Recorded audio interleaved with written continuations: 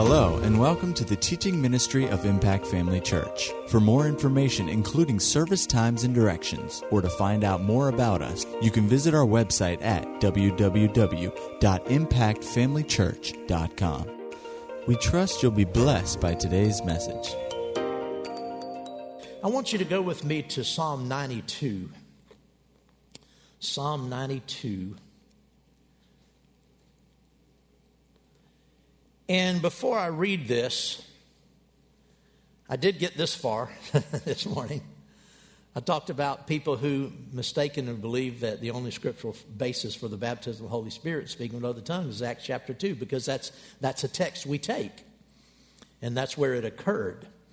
But the mistake they make, this mistaken idea, is the result of a lack of understanding of the context of the anointing of the Holy Spirit in the Old Testament. The very idea of the outpouring of the Spirit started in the Old Testament. It didn't start in Acts chapter 2. And so you have to understand the context of it from the Old Testament. And you have to realize that the precedent for the outpouring of the Holy Spirit in the New Testament was set in the Old Testament. There were types and shadows of it. And if you see that, then what happens in the New Testament comes into its right context. You don't fall prey to this idea that this was just an isolated event and it was for a little while and it passed away. No, we'll see. We'll show tonight that that's not true. Have you found Psalm 92? We'll read and start in verse number 1. And said, it is good to give thanks to the Lord and to sing praises to your name, O Most High, to declare your loving kindness in the morning and your faithfulness every night, on an instrument of 10 strings, on the lute and on the harp with harmonious sound. God likes good harmony. For you, Lord, have made me glad through your work. I will triumph in the work of your hands. O Lord, how great are your works, and your thoughts are very deep. A senseless man does not know, nor does a fool understand this. When the wicked spring up like grass, and when the workers of iniquity flourish, it is that they may be destroyed forever. But you, Lord, are on high forevermore. For behold, your enemies, O Lord, for behold, your enemies shall perish. All the workers of iniquity shall be scattered. But my horn, my strength, is what the margin says. You have exalted like a wild ox. I have been anointed with fresh oil. My eye also has seen my desire on my enemies, and my ears hear my desire on the wicked who rise up against me. He's just saying that God will set everything right. The righteous shall flourish like a palm tree. He shall grow like a cedar in Lebanon. Those who are planted in the house of the Lord shall flourish in the courts of our God. They shall still bear fruit in old age. They shall be fresh and flourishing, to declare that the Lord is upright. He is my rock, and there is no unrighteousness in him. This is a wonderful praise of thanksgiving for all of the goodness of God. But I want to draw your attention to verse number 10. It says, I have been anointed with fresh oil. I have been anointed. Like I said this morning, the Hebrew words for anoint mean to paint, to smear, that is to spread, to pour over, or to overflow with, and implied a penetrating power. Think, if you would, the outpouring of the Holy Spirit comes directly from this imagery, this idea. In Bible times, particularly in the Old Testament, men were set apart or consecrated to the sacred offices of the prophet, priest, and king by the anointing with oil. I want us to turn real just for a moment, just sort of something to look at, turn over to the 103rd Psalm. The 133rd Psalm. It's a real short psalm.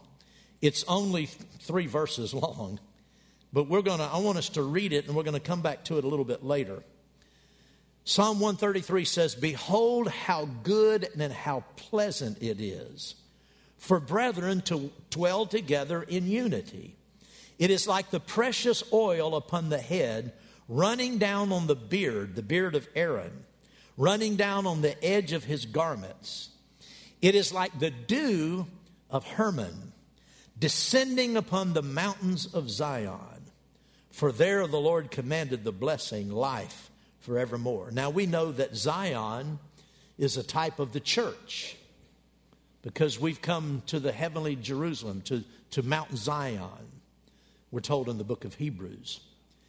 And he says that the precious oil, the Holy Spirit, comes like oil poured on the head. And we talked this morning about the fact that the Holy Spirit falls and he's poured out. And sometimes the Holy Spirit, his coming is in power, very, very powerful and very weighty. Other times it says it's like the dew descending on the mountains of Zion. You know, the Bible says that John the Baptist bore witness, and he saw the Holy Spirit descending like a dove upon Jesus. Sometimes the move of the Spirit is very powerful. Sometimes it's very gentle. Sometimes it's like an outpouring. Sometimes it's like just a gentle descent. Glory to God. Hallelujah. We'll come back to this in a few minutes later. Throughout the Bible, oil is a type or symbol of the Holy Spirit. The anointing with oil symbolized, that is the actual physical act of anointing someone with oil, is a symbol of that oil is a type and a symbol of the Holy Spirit. The anointing with oil symbolized that the Holy Spirit would come upon men and women to anoint them, that is, to empower them. You shall receive power. Get the connection. The anointing with oil, the oil symbolized the Holy Spirit, and the act of anointing someone with the Holy Spirit symbolized that the Holy Spirit would come upon them to anoint them or to empower them to stand in a particular office of ministry. Turn with me to Exodus chapter 30. Sometimes I make reference to these things and just assume everybody knows what I'm talking about, but it's good to read about it. In Exodus 30, it says in verse 22, "Moreover, the Lord spoke to Moses, saying, Take also for yourself quality spices, 500 shekels of liquid myrrh, half as much sweetening cinnamon, 250 shekels, 250 shekels of sweet-smelling cane, 500 shekels of cassia, according to the shekel of the sanctuary, and a hin of olive oil." I have no idea what a hin is. It's in the margin, but you can look it up. "And you shall make from these a holy anointing oil, an ointment compounded according to the art of the perfumer. It shall be a holy anointing oil. With it you shall anoint the tabernacle of meeting and the ark of the testimony, the table and all of its utensils, the lampstand and its utensils, and the altar of incense, the altar of burnt offering with all its utensils, and the laver and its base. You shall consecrate them, that they may be most holy. Whatever touches them must be holy. And you shall anoint Aaron," that's the high priest, "and his sons, and consecrate them that they may minister to me as priests. And you shall speak to the children of Israel, saying, This shall be a holy anointing oil to me throughout your generations. It shall not be poured out on man's flesh, that means just anybody, nor shall you make any other like it, according to its composition. It is holy, and it shall be holy to you. Whoever compounds any like it, or whoever puts any of it on an outsider, shall be cut off from his people. So this tells us that this oil, when the Bible talks about the anointing oil, it's talking about the actual olive oil that we have described here with its various spices and components, which was used to consecrate or set aside someone or something for a holy purpose. In other words, the tabernacle and all of its furnishings were anointed with this oil to consecrate them, even though they were inanimate objects. They weren't people, they weren't alive, but it was a fact that they were consecrated for a holy purpose. And then, of course, it was poured out upon Aaron and his sons to consecrate them, to anoint them, and to empower them to stand in the office that they were called to. The anointing oil was holy because it was a type of the Spirit of God. And after someone was anointed with oil, the Spirit of God would come upon them, then to anoint them with the Spirit from that day forward to fulfill the office and to carry out God's plan for them on this earth. Remember that in the Old Testament, people were not born again. Therefore, the Holy Spirit could not live inside them. He could only come upon them to anoint them, that is, to empower them for His service. However, under the new covenant, the Holy Spirit lives inside of us. That is, all believers.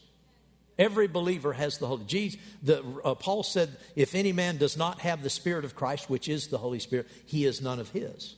So every believer has the Holy Spirit living in him. Jesus told his disciples, the Holy Spirit is with you, but he will be in you.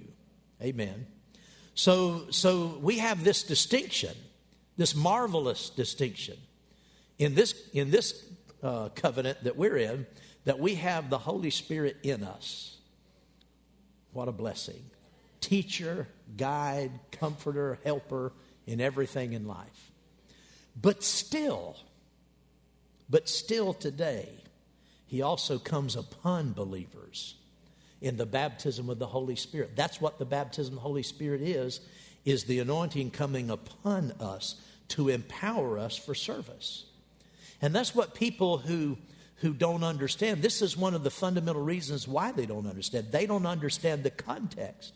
That everyone who was separated for a special purpose of God had to be equipped by the Spirit. Now, you would think ministering as a priest wouldn't be all that complicated. But they had to have the anointing. They had to be empowered. No one could minister in any of these offices, even if they were called to it. They could not be effective without the anointing of the Holy Spirit. So that's the history. And God is still in His plan to not only save people and have the Spirit come to live within them, but also to anoint believers for their own special service.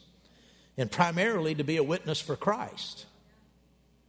To be an effective witness for Christ. I don't care how smart you are, sharp you are, good looking you are, or anything else. To be an effective witness for Christ requires the anointing that accompanies the baptism of the Holy Spirit.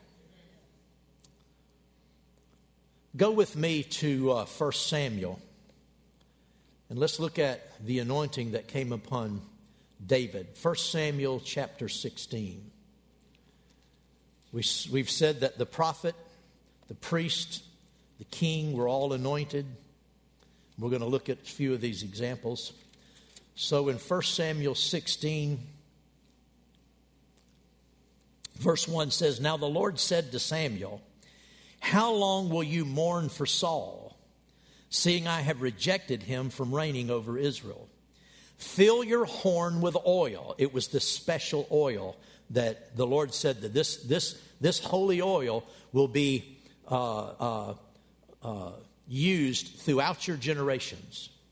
So it was still in effect. He said, fill your horn with oil and go. I am sending you to Jesse, the Bethlehemite, for I have provided myself a king among his sons. Without reading the whole story, you drop over to verse 13. It says, then Samuel took the horn of oil and anointed him, that is David, in the midst of his brothers. And the Spirit of the Lord came upon David from that day forward. So David was anointed to be king. Now we know that Saul had already been anointed to be king, and I'm going to go look in that in a minute. And I know it's out of chronological sequence, but there's a reason why. God never intended for Israel to have a king. The reason the children of Israel wanted a king is, and they said so. They said, we want a king who will go out before us and win our battles. When people come against us and we're oppressed by other people, we want a king who will take an army. In other words, they were saying, we want a professional to do this. But the Lord had always did this for them himself. When they were in obedience, when they were following the Lord and their enemies came against them, the Lord went out and smote the enemy. He sent the angel of the Lord out, or he empowered the people. The Lord was their deliverer. The Lord was their king. God was their king. He said, if you go back and study out and run your references where this is talked about, it says that they committed a grievous sin, a very great sin. In turning away from depending on the Lord, they wanted some man to do it.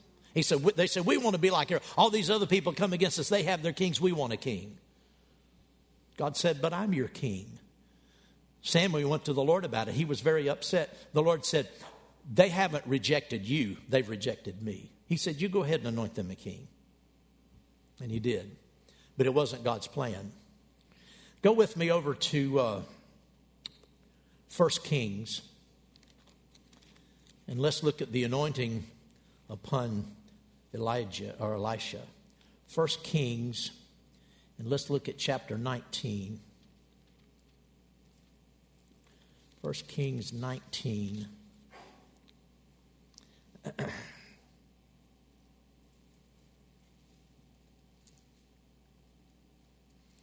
This is the instruction that God gave to Elijah.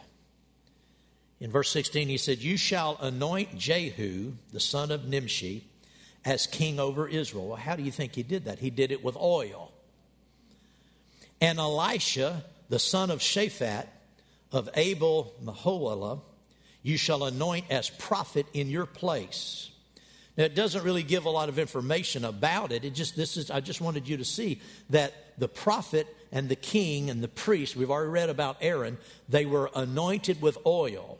Though it doesn't say oil here, we know that's what happened.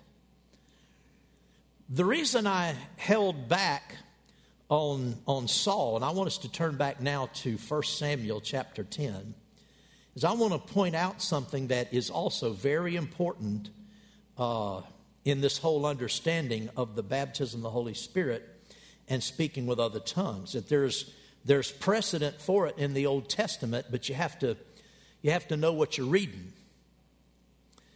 And what I'm going to read now is a couple of occurrences in the Old Testament where when people were anointed, that there was this very unusual vocal phenomenon, I call it, that occurred. The gift of prophecy often accompanied the anointing and the empowering of the Spirit. Now, it doesn't say that when David was anointed, and right after it said the Spirit of God came upon him from that day forward. It doesn't say that he prophesied, but you can assume that he did because the New Testament said he was a prophet. He was not only a king, he was a prophet. He also acted as a priest from time to time or on occasion. So we can assume that David, like these others, prophesied. It doesn't say that Elijah, it's the reason I read those two first, it doesn't say that Elisha prophesied, but he was a prophet. So we know he had inspired utterance. And the simple gift of prophecy is just that. It's inspired utterance in one's own language. The simple gift of prophecy does not involve prediction of the future. It's just an inspired utterance that the Spirit brings, and you speak out by the inspiration of the Spirit. Paul said it comes to edify, exhort, and comfort people. Well, you see an interesting phenomenon in the Old Testament, that there was this vocal thing that happened. 1 Samuel chapter 10, in verse number 1, then Samuel took a flask of oil and poured it on his head. He's talking about Saul here. Poured it on Saul's head and kissed him and said, "Is it not because the Lord has anointed you?" So if you drop over then to verse number 5, and we're going to read 5 through 13. After that, he's still talking to Saul. He said, "You shall come to the hill of God, where the Philistine garrison is. And it will happen when you have come there to the city, that you will meet a group of prophets coming down from the high place with a stringed instrument, a tambourine, a flute, and a harp before you, and they shall be prophesying." That's what prophets do. Then, now Saul wasn't being anointed as a prophet. He was being anointed as a king, but the Holy Spirit was going to come upon him. He said in verse 6, "Then the Spirit of the Lord will come upon you, and you will prophesy with them and be turned into another man. And let it be, when these signs come to you, that you may do as the occasion demands, for God is with you. You shall go down before me to Gilgal, and surely I will come down to you to offer burnt offerings and make sacrifices of peace offerings. 7 days you shall wait till I come to you and show you what you should do." This is where Saul, by the way, got into trouble, is because he was waiting on Samuel to show up, and Samuel didn't show up, and so Saul decided to offer the burnt offering himself, and he lost the kingdom over it.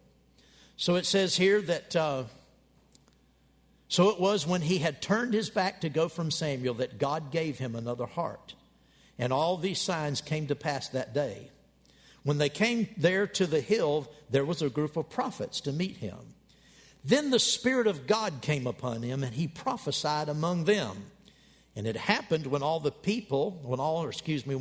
knew him formerly saw that he indeed prophesied among the prophets, that the people said to one another, "What is this that has come upon the son of Kish? Is Saul also among the prophets?" Then a man from there answered and said, "But who is their father?" Therefore it became a proverb, "Is Saul also among the prophets?" And when he had finished prophesying, he went to the high place. You can see here that when the Holy Spirit came upon a person in the Old Testament, that there was this thing that happened. They began to speak in inspired utterance. I wish that people would understand that. Go back to Numbers chapter 11. Another example of this, and I mentioned this the other service or two back. Eldad and Medad. Everybody knows Eldad and Medad, right? Numbers chapter 11. Let's start in verse number 16. This is not just a funny story. This is really interesting, particularly at the end of it. In verse number 16, it says, "So the Lord said to Moses, 'Gather to me 70 men of the elders of Israel, whom you know to be the elders of the people and officers over them. Bring them to the tabernacle of meeting, that they may stand there with you. Then I will come down and talk with you there. I will take of the Spirit that is upon you and will put the same upon them.'" Now, on this occasion, Moses didn't lay his hands on them or anoint them with oil, because God said, "I'm going to do this. I'm going to take the Spirit that's upon you and put it upon them. And they will bear the burden of the people with you, that you may not bear it yourself alone. Then you shall say to the people, 'Consecrate yourselves for tomorrow, and you shall eat meat, for you have wept in the hearing.'" Do I want to read all that? Yeah, I guess I do.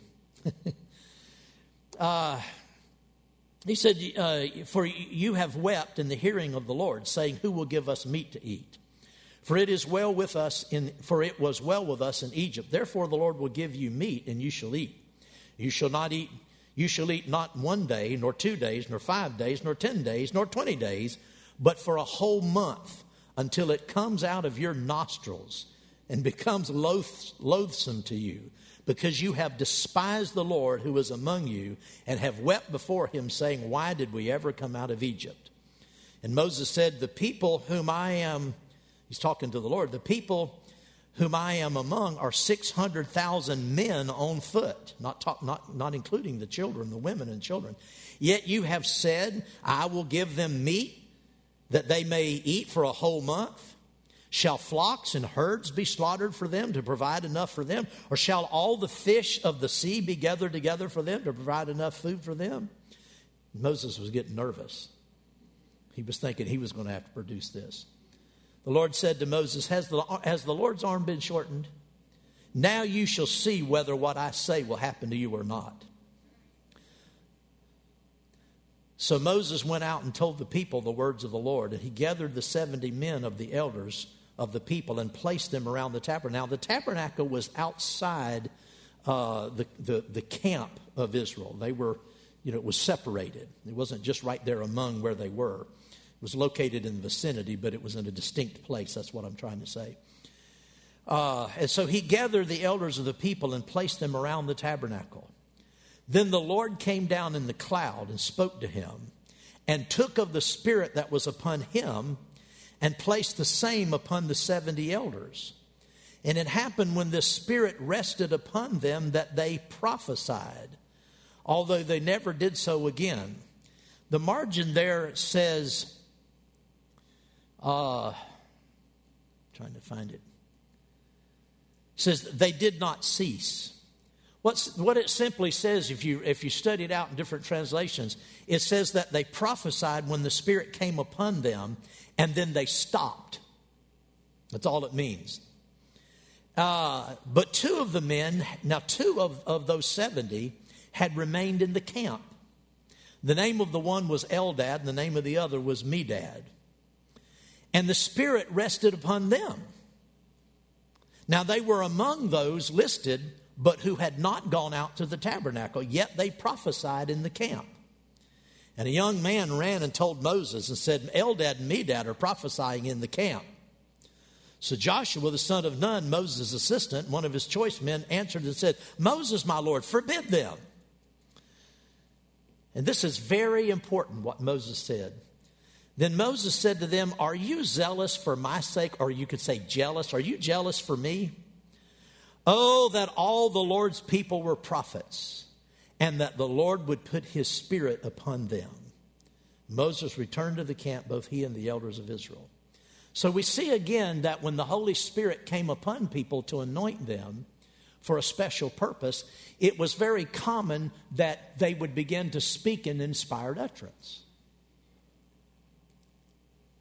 Really, there's nothing new going on in the New Testament except that the inspired utterance has changed. That's all. But Moses said this. He said, oh, that all the Lord's people were prophets, and that the Lord would put his spirit upon all of them.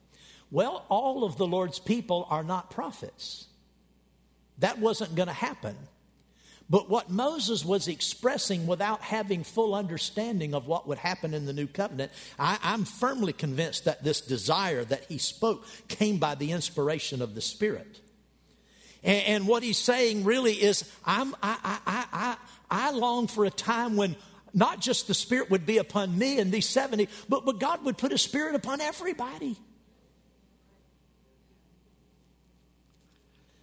He didn't know, perhaps, that he was looking into the future. Acts chapter 2. Acts chapter 2. Yeah, we read Acts chapter 2 a lot. But there's a lot of context. There's a lot of background to Acts chapter 2. The Old Testament is full of this precedent of the Holy Spirit coming upon everybody who is going to be called into particular service for the Lord. And we all are. We're all called to be witnesses. There's not a greater ministry than being a witness for Christ. The Holy Spirit had to come upon people. And we see, even though every time it isn't recorded, we have reason to expect the same thing happened, that when the Holy Spirit came upon them, that they prophesied.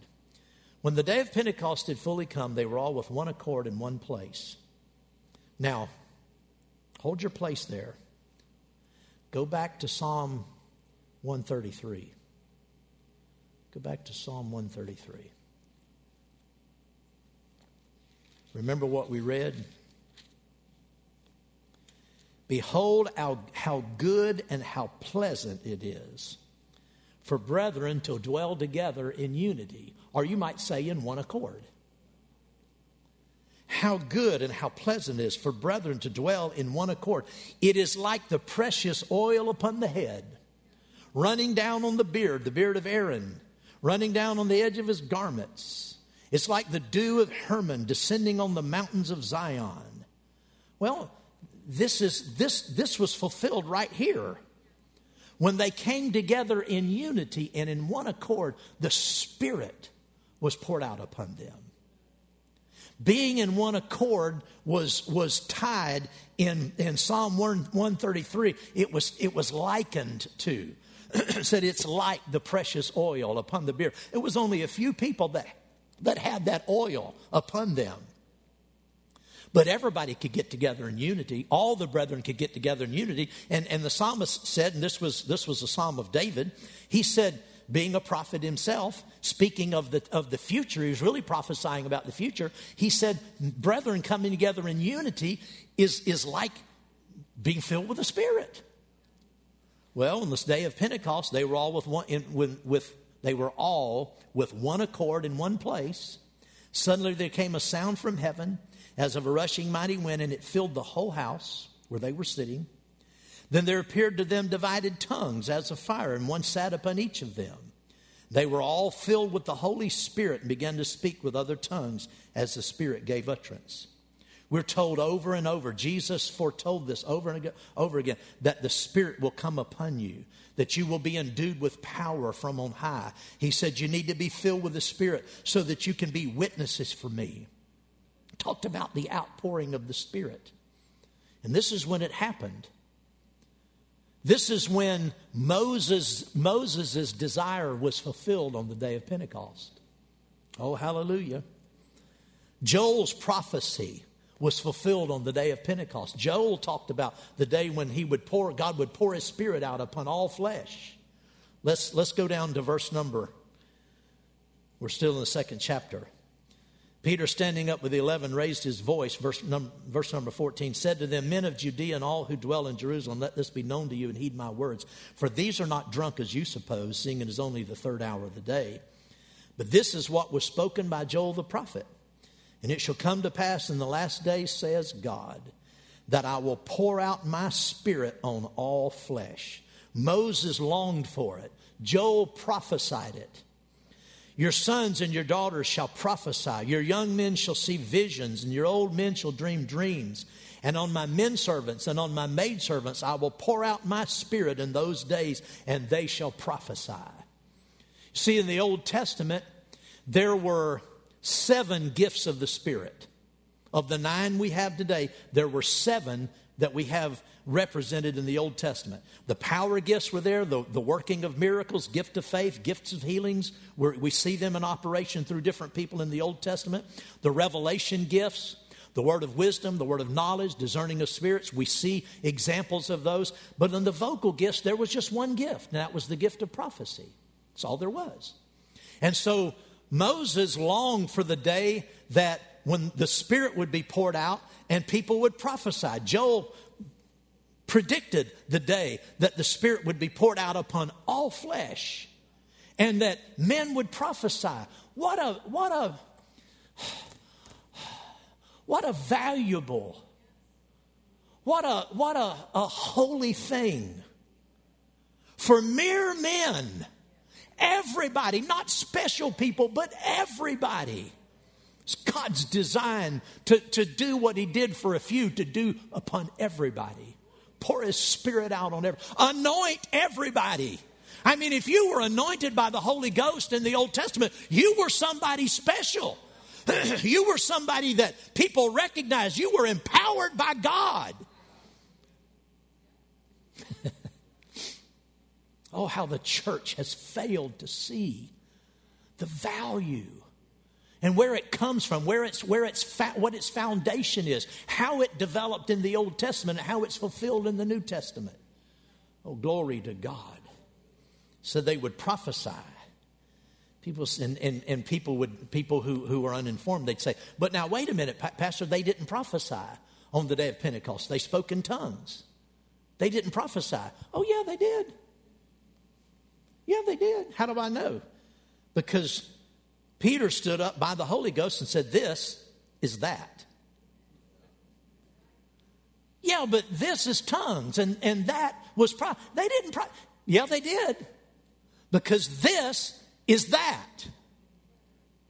What God did on the day of Pentecost is he took that single gift of prophecy and he split it in two and created two separate gifts out of it. It's still intact. There's still the gift of prophecy, but birthed out of that is an expression of speaking. All of it has to do with divine utterance, supernatural utterance, inspired utterance. But he took, in the church age alone, as a special sign to take place only in the church age. It only belongs in the church age. It won't be in heaven. Tongues will pass away. But during the church age, this is what Joel prophesied. This is what Moses desired. This is what was spoken before, only it has a different manifestation today. It has been split into tongues and the interpretation of tongues. So on the day of Pentecost, when they spoke in tongues, this was the fulfillment of men prophesying. Because it's divine and inspired utterance. Do you see that? Glory to God. We see the anointing upon Jesus.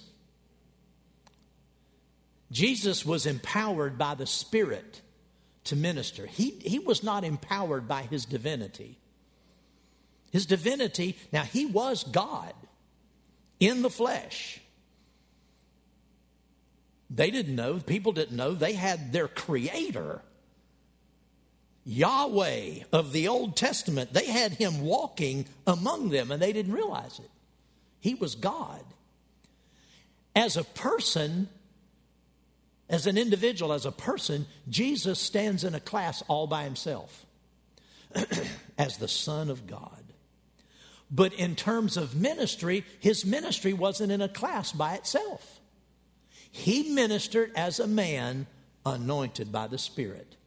You notice that Jesus didn't perform any miracles till he was 30 years old?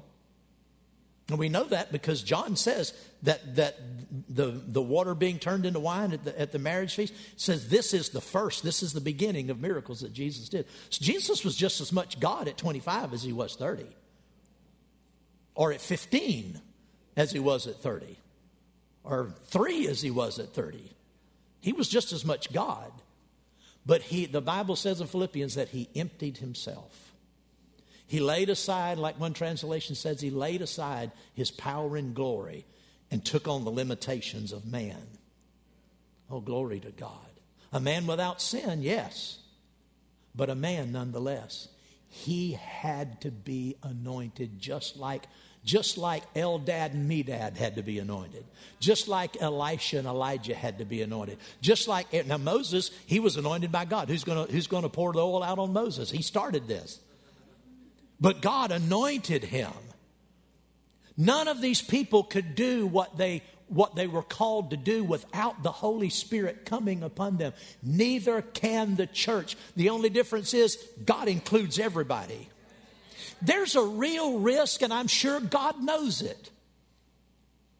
I'm sure God's fully aware that I'm sure that he was aware and is aware that there's a great risk that it can become so commonplace that people don't really give it any importance. Sure, it happens. But we have to be spiritual enough. We have to be knowledgeable enough in the Word and attuned with the Spirit enough to see its value. It's common, and yet it's unique. It's common in the church. It's not common in the world. People in the world unsaved, they don't have the Holy Spirit in them and on them, and it's quite apparent, isn't it? It's unique in time and history. It's never happened before. It won't be necessary in the future, but it's for today, and it's for the church. Oh, glory to God. Jesus said, "You shall receive power when the Holy Spirit comes upon you." When you're anointed by the Holy Spirit, you'll receive power. If Jesus needed to be anointed by the Holy Spirit, if Jesus needed to be baptized with the Spirit, that's what happened to Jesus. When he went down in the river and was baptized in water, when he come up out of the river, John the Baptist saw the Spirit descending like a dove, and he was filled. It says there in a few verses later, being filled with the Spirit. He wasn't filled with the Spirit before. Surely he had the Spirit. He was God in the flesh. Surely he had the Spirit, but he wasn't filled with the Spirit. As a man, he wasn't filled with the Spirit until that day. If he had to be filled with the Spirit, everybody needs to be filled with the Spirit. Our church is not unique in believing in the baptism with the Holy Spirit. We're not. But we're a light nonetheless. Because a lot of people don't know about it. A lot of people don't know. A lot of people still don't know. A lot of people are in opposition to it, true. But a lot of people are just ignorant. They're just ignorant. There are yet a lot of people in the body of Christ who can be filled with the Spirit if they only knew. The thing that happened in the 1960s when the Holy Spirit first began to be poured out among denominational people is these people really hadn't been taught much about the Holy Spirit. The Holy Spirit was just a part of a ceremony. It was more in the evangelical churches and fundamentalist churches that really taught against these things. But outside of that, and most of the older traditional denominations, they didn't really know anything about it. And those people were ready. They just needed somebody to tell them. Praise God. Well, our church is not unique, but we're one of those who've been called to tell them. To live a life in the Spirit. To demonstrate before people the power of God. Amen. Glory to God, glory to God. Hallelujah. I really have a sense that God has yet, I know in one sense, you say, duh, of course this is true. Of course it's true that God's not finished with us, that we have yet things to accomplish. That's obvious for any church. But our specific calling to be ministers and witnesses of the things which we've seen and the things that He will yet reveal to us. We have, I don't know about everybody else. I just know about us. We've been called to be ministers and witnesses. And I take that as very unique. It's not that I think other people aren't, I'm not concerned about other people. Anytime God calls me to do something, to me, that's the focus of my life. I feel very especially called to be a pastor. I know there are thousands of pastors that feel like I do, but I'm not concerned about that. I just know that God called me, and I'm aware that I'm called of God. Well, we as a church are called of God. This vision He's given us is something that He's given us specifically. It might not be unique in the sense that nobody else has it. I'm sure others do, but we have it. And I have a sense that we have yet to really enter into our finest hour. We've yet to see our finest hour in being ministers and witnesses of the things which we've seen. And the things that we haven't seen yet. When we first started the church when Pastor Angela and I first, and our two little boys, we started the church. And I tell you what, they were right there with us. We were in the women's club yesterday, and I was telling a couple of people, they didn't know this, that when we first started our church, we started in a farmhouse out in Fort White, McClintock Road is the road that crosses Bethlehem, Old Bethlehem Road, and there's Tuscanoogie Methodist Church. Well, if you go east on McClintock on that dirt road, leave the pavement, I think Bethlehem Road's paved, but you turn east on that dirt road, and you go about a quarter of a mile or so, and it turns a couple of times. There's a sharp turn to the north, a real sharp turn to the north. And there's a gate there, and there's a big oak tree, and there's a gate. There's a farm back there, and that's the Hickson's residence. When we first started our church, that's where we first met. They called, the story, they called Raymond. They got in touch with me, and we came and found our way to Fort White. We had come a few times as hippies to swim in the springs, But so I was familiar with the route. But we went there, and we met with them, and we started the church. We didn't intend to start a church, but that's what happened. And that was in the summer of 1980. And shortly thereafter, I don't remember how long, but it wasn't too long after that, they had already had plans to renovate their old farmhouse. It was a single-story house. They were going to put another story on it.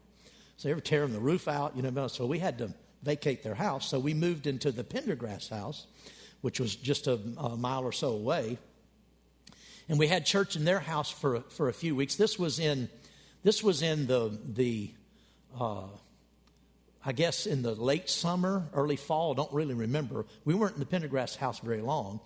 And it came into my heart because they were beginning to talk. Some people in the church were beginning to talk about buying some land out by Tuscanoogie Methodist.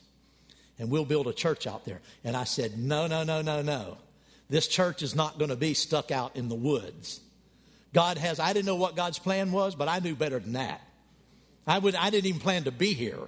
But I said, no, that's not what God's plan is for us. We're not going to be, it was just if you go out on Old Bethlehem Road past the church, there's a piece of property that the Hicksons own and still own. And John Hickson was going to donate that to us, as a church. And I said, no, we're not doing that.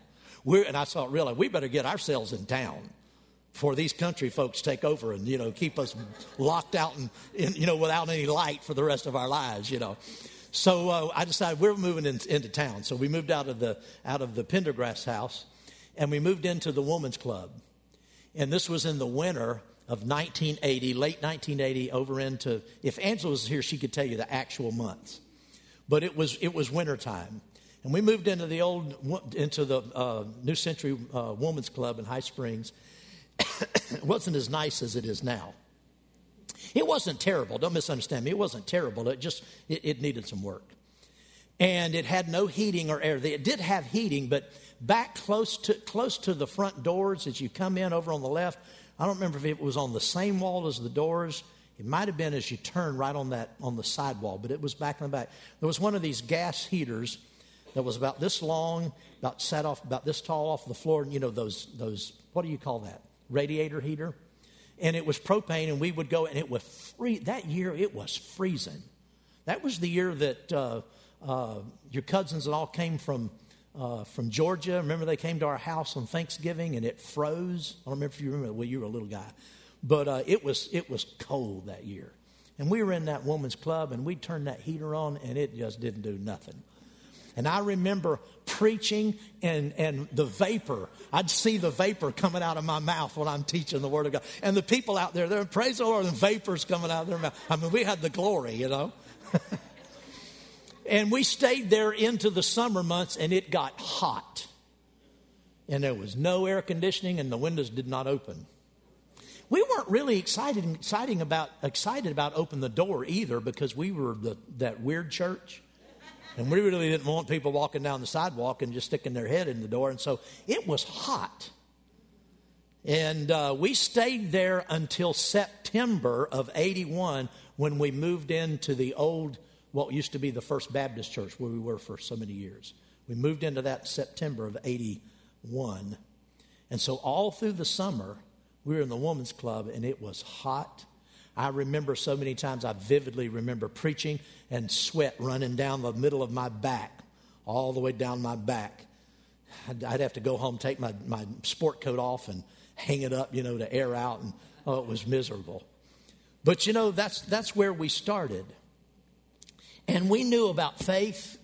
We knew about the authority of the believer. We knew about who we are in Christ. And we preached that. I taught that. And that's what we founded our church on. But, Brother Hagin was a man of the Spirit. He wasn't just a man of the Word. He was a man of the Spirit. And I was in so many meetings of his where he would just do, they seemed to me strange things. And the power of God would come on him. I saw him one time at Rhema dance backward without looking, dance up those tall steps at Rhema, the old RMA, what's it called now? It's Rooker Memorial now. He danced backward up those steps, just like, dancing in the Holy Ghost, danced in the Spirit and danced up those steps. Wow. And he would be preaching and he'd see the glory come in and we'd all look around. We didn't see the glory, but he saw it, And he would get lost in the Spirit during his teaching. Now, not during Bible school. This never happened during Bible school, during class. But when he held special seminars during the year and where he would invite the public in and the night services. Some amazing things would happen in the Spirit. He would get caught away in the Spirit and tell us things. The Holy Spirit would come upon him and just unusual things, demonstrations of the Spirit. You know what? We were just happy to watch him. So didn't that go? Boy, Brother Hagin was in the Spirit tonight. And that's about the only interest we had in it, was we wanted to get back in the next meeting and see what the Holy Ghost did through Brother Hagin again. But in the 1990s, in the mid-90s, he began to teach on the demonstrations of the Spirit and of power. And he began to teach us that this isn't just for Brother Hagin. We're supposed to have demonstrate, and he began to teach on the demonstrations of the Spirit and power. Now, he had taught on the gifts of the Spirit, but he had never taught on demonstrations of the Spirit. He had them, he just didn't teach about it. And like I said, we were just perfectly happy to watch him demonstrate. You go for it, Brother Hagin. Glory to God. But then those were some things that we had not yet seen. And so we learned about those things. Church, we cannot let those things drift away. We cannot drift away ourselves from those things. God established us to be ministers and witnesses of everything we have seen. And we've seen more.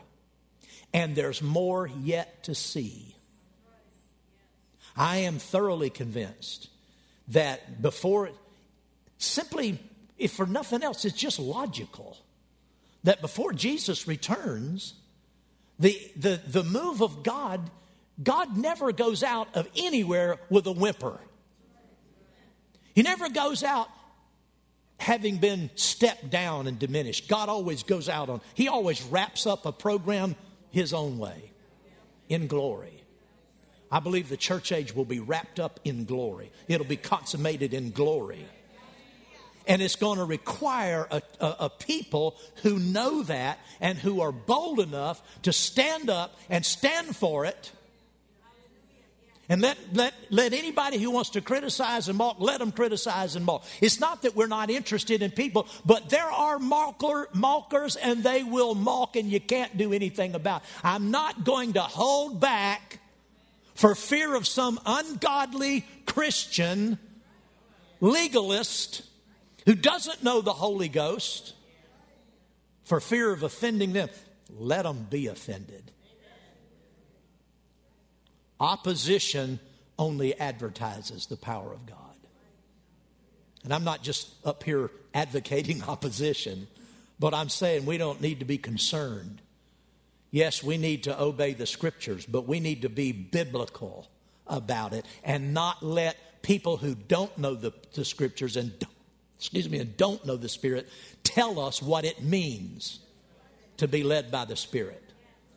Well, amen. Praise the Lord. Hallelujah. Well, glory to God. I really thought I'd go about 30 minutes. I went a little longer than that. That's all right. Praise God. I'm hungry. I'm hungry. I thirst for the fullness of the Spirit. And I'm not going to live without it. I'm just not. I'm just not going to live without it. And I need everybody in this church to have that same mind, that same heart. Like I said, there are a lot of different church models today. There's a lot of popular things going on, and there's so much hype. So much hype. We are not to build a church on hype, putting on something. We want the power of God in demonstration. And be humble enough to God to let Him use us. Hallelujah. Glory to God, glory to God, glory to God. Thank you, Father. Father, we submit ourselves to you, Lord. We hunger and thirst for all that you have. And we declare, Lord, that we're just not willing to live without it. We are not going to live without it. We will not be denied. We will not be denied. And we know that you're not denying us. But the enemy tries to come in and bring distractions and love and interest and care for other things entering in. Choke out what you want to do. The enemy's always trying to work against us. We're not willing to go down that road. We will not embrace modernism. We will not embrace nice Christianity that's devoid of power. We will not have a form of godliness without the power. We will not, Father. Glory to God. Holy Spirit, have your way. Father, move among us. Move among us any way you please. Hallelujah. Now let me add this. Just stop praying for a minute. Just add this. I'm convinced that though people have seen a lot of things, I believe there's things God wants to do that few people have seen maybe. They saw some things in the book of Acts and in the first generation. Every revival, every legitimate revival that has shaped the church, God has done something unusual, something powerful, something that wasn't being done. He's demonstrated His Spirit and His power in some most unusual ways. We ought to have all of that. Now, people do get in the flesh. They have in all of these moves. We have the account of Ananias and Sapphira right in the middle of the biggest revival that's ever hit the planet. We had Ananias and Sapphira acting like idiots, getting in the flesh. So people will always get in the flesh. And we can turn those things the right way. I'm not afraid of that. I'm not afraid of people making a mistake. And, I want people to act on the Spirit. I want you to move with the Spirit. Just move with the Holy Spirit. If you sense the Holy Spirit moving on, yield to it. And there's order in the service. You don't interrupt somebody, but when there's an opportunity and it's time, and when that happens, yield to the Spirit. Nobody's judging anybody. We want if you're too judgmental, you'll never have a move of God. You'll never have a move of God. Glory to God. So what I started to say is, there have been a lot of people have seen a lot of things, but I believe in these last days, we should see everything that's ever been seen. And there may be some things that few people have seen. Are we big enough? I should say, are we courageous enough? Are we bold enough? Well, let's start by being hungry enough. Amen. God will help us with the boldness, but we got to start with being hungry. Amen. Well, let's stand up. Praise the Lord. Glory to God. Thank you, Father. Thank you, thank you, thank you, Lord. Glory to God. We're not willing. We refuse to allow the enemy to keep us out of our inheritance. We will dig again the wells of our forefathers. We will again see the flow of the Spirit in all of its mighty power, in all of the glory of the Lord, all of the glory of God. Hallelujah. We'll see the evidence of it in manifestation. The effect of it and the glory itself will be seen, but absolutely its effect will be seen. Glory to God. Lord, we're a Spirit-filled people. Once you taste the move of the Spirit, nothing else in this life satisfies. No natural thing satisfies. Nothing takes its place. And the world would say, we've been ruined. We can't live the Christian life without the power of God. We just can't. We just can't. We won't. So, Father, we consecrate ourselves, dedicate ourselves to be vessels that respond, that you can use any way you want. Any way you want to use us. Move. Holy Spirit, move. At Impact Family Church, it is our desire to see you blessed through the power of the Word of God. We have been helping people to change their world for over 25 years through our dynamic ministries and teaching. If you are going to be in the North Central Florida area and are interested in attending our services or just want more information about us, you can visit us online at www.impactfamilychurch.com.